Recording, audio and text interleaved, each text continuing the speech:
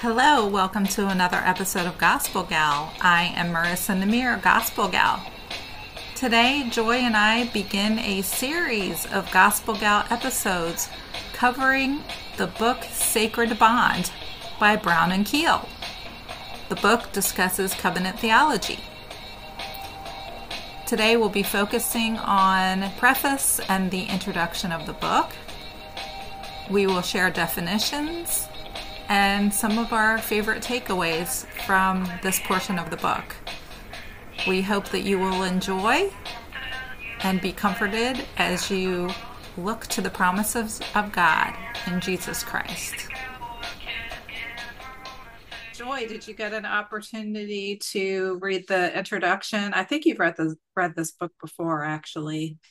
Yes, Is I it? actually have read the book before, but I did get a chance to read the foreword, and I really, really liked the foreword.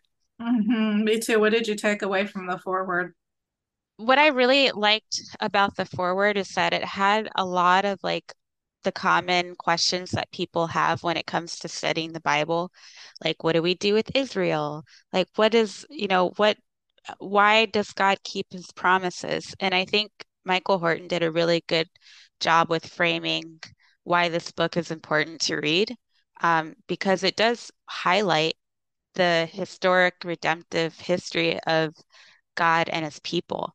And it shows where God has made promises and he has kept them. It's really helpful when it comes to talking about covenant theology and especially about Reformed theology, because Reformed theology has kind of a reputation for being like this really heady, weighty doctrine that has nothing to do with practical life. And I think this forward and the book itself really shows how a lot of the heavy and weighty doctrine intersects with how we could view our relationship with God. What is the nature of our relationship with God? How does that determine how we do our church, our family, and the social and cultural engagement? I thought it was excellent as well. And you can't get any more practical than this, just out of the gate in the foreword.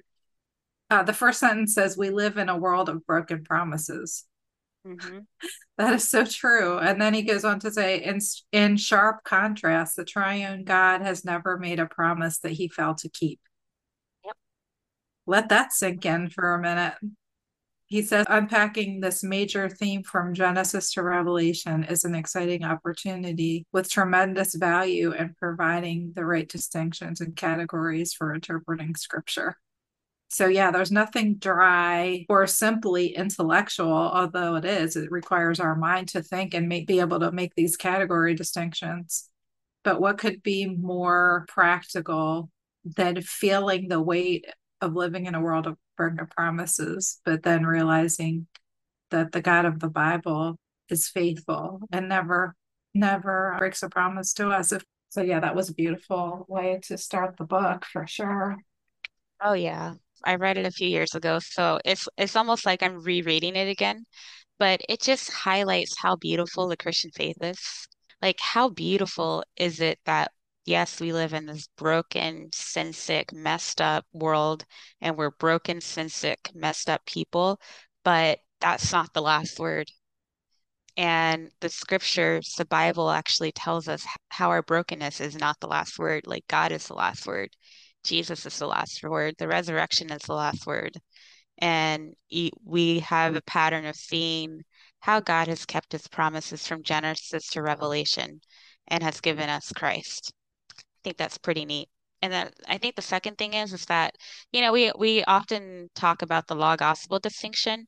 I think this book does a really good job with contextualizing the law gospel distinction within covenant theology. Because I do think it's important to kind of be able to contextualize it within the historic redemptive narrative of scripture too. Yes, for sure. And another thing, I think that this book is so important because, as they say in the intro, I don't know if it's the intro or the preface, but yes, it is important to understand the covenants just for the sake of understanding scripture. This is biblical theology. There's so much rich, deep theological information in the book vitally, crucially important to understand some of these covenants and where God was going with them. But it's written in layman's terms. It's not like a seminary level book. You don't have to be a doctoral student in theology or divinity to understand the book, but it's just so rich and deep at the same time as being approachable. The ideas that are found in this book are actually what clarified my understanding of infant household baptism.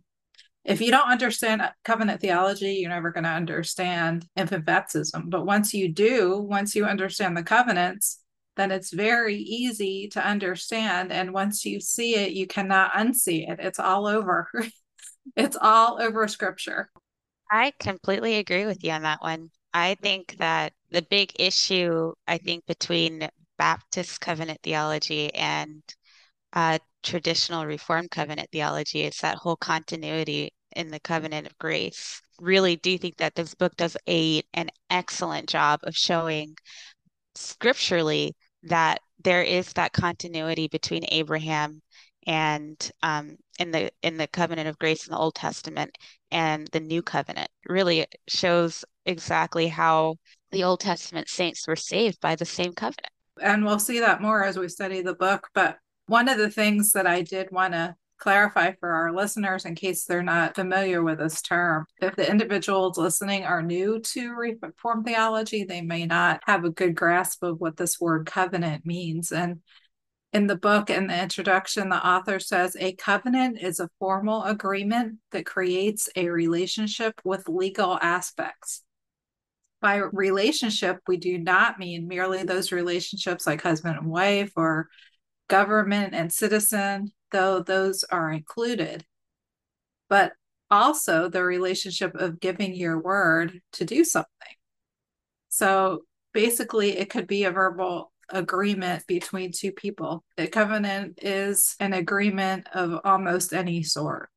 That's important to understand. The basic building blocks of covenant are found every time one promises to do something for someone else with implied positive and negative consequences determined by cultural and relational context. The promise creates a relationship.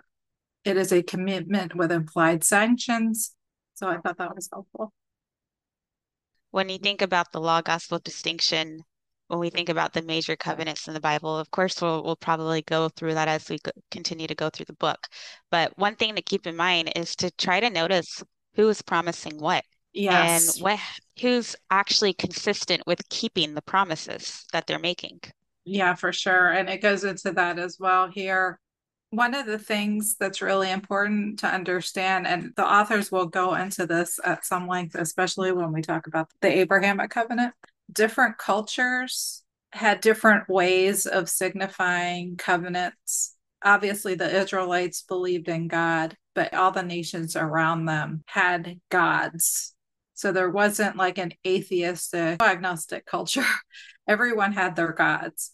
And along the lines of what we're discussing with covenants is if a covenant was made, God was called upon in making oaths, making covenants. So they swore by God, the Israelites by the one God, or the foreign nations of their other God. Something like, as the Lord lives, I will do whatever. They would swear by the name of the God that they served or believed in to give credibility to their oath. And they would say, let me be cursed if I fail to keep this covenant. But they would make what's called self curse or self maledictory oath. That's the bit about let me be cursed if I do not keep the covenant that I just swore to. Another thing that I wanted to highlight was the 3 points that they made in the introduction about biblical covenants. That's what the book is going to be concerned with from the introduction onward. So I liked what he said. 3 key points. The covenants we are concerned with in Scripture are God's covenants with his people or mankind in general.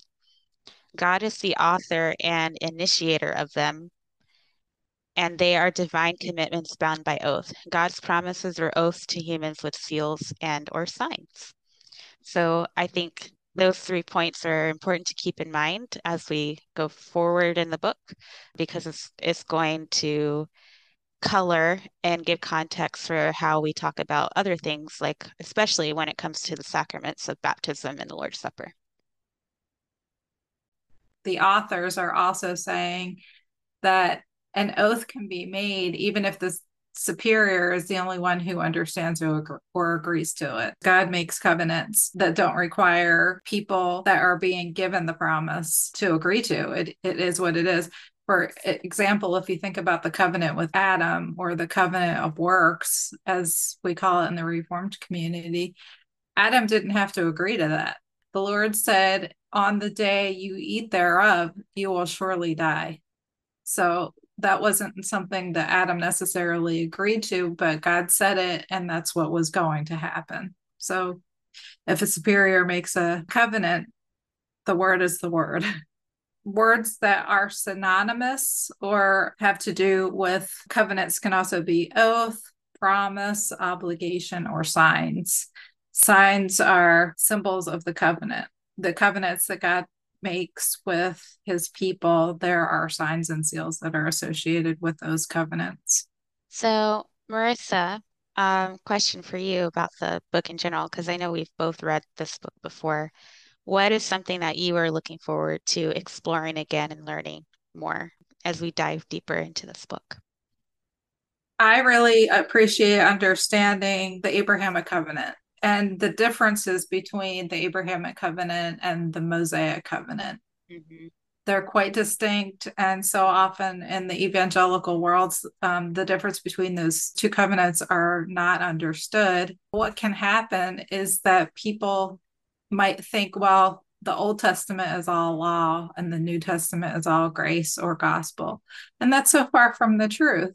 There has always been gospel and law throughout the Old Testament and the New Testament. When we think Abraham, we can think gospel. And when we think about Moses, we can think Old Covenant law.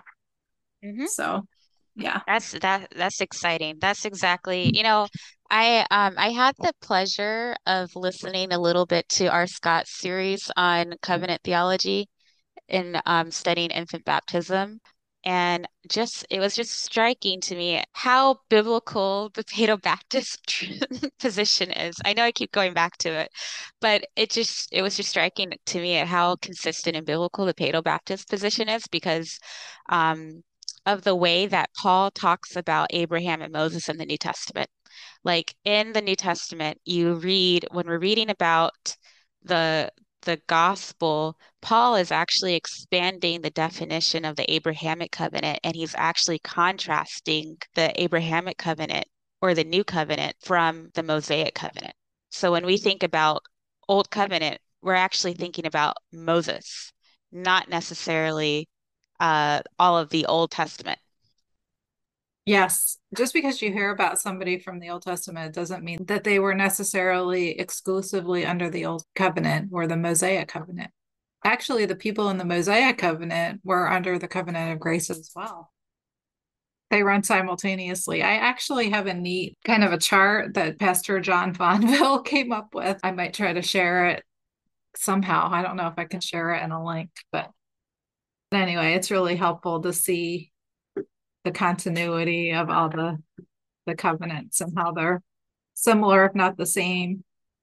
Well, one thing I'm looking forward to with reading this book is I always like the practicality side of things. Like, okay, great, this is great to know, but why should I care? And one thing that I really, really appreciate about this book is how it's organized. And they actually go into the introduction about how each chapter is organized. And one thing, towards the third part of each chapter, there's always a note. The authors really do a great job of driving home why each covenant or why understanding each covenant is important for the Christian life. So that is again something that I am looking forward to revisiting again and rereading and showing. I'm just really looking forward to having my understanding and my appreciation for the scripture kind of expanded and revitalized through reading this book again. Me too. I hope today that the listeners, if nothing else we said today, sticks with you. Just remember that God is faithful to his promises. There's never been a promise that he hasn't kept. That's so true.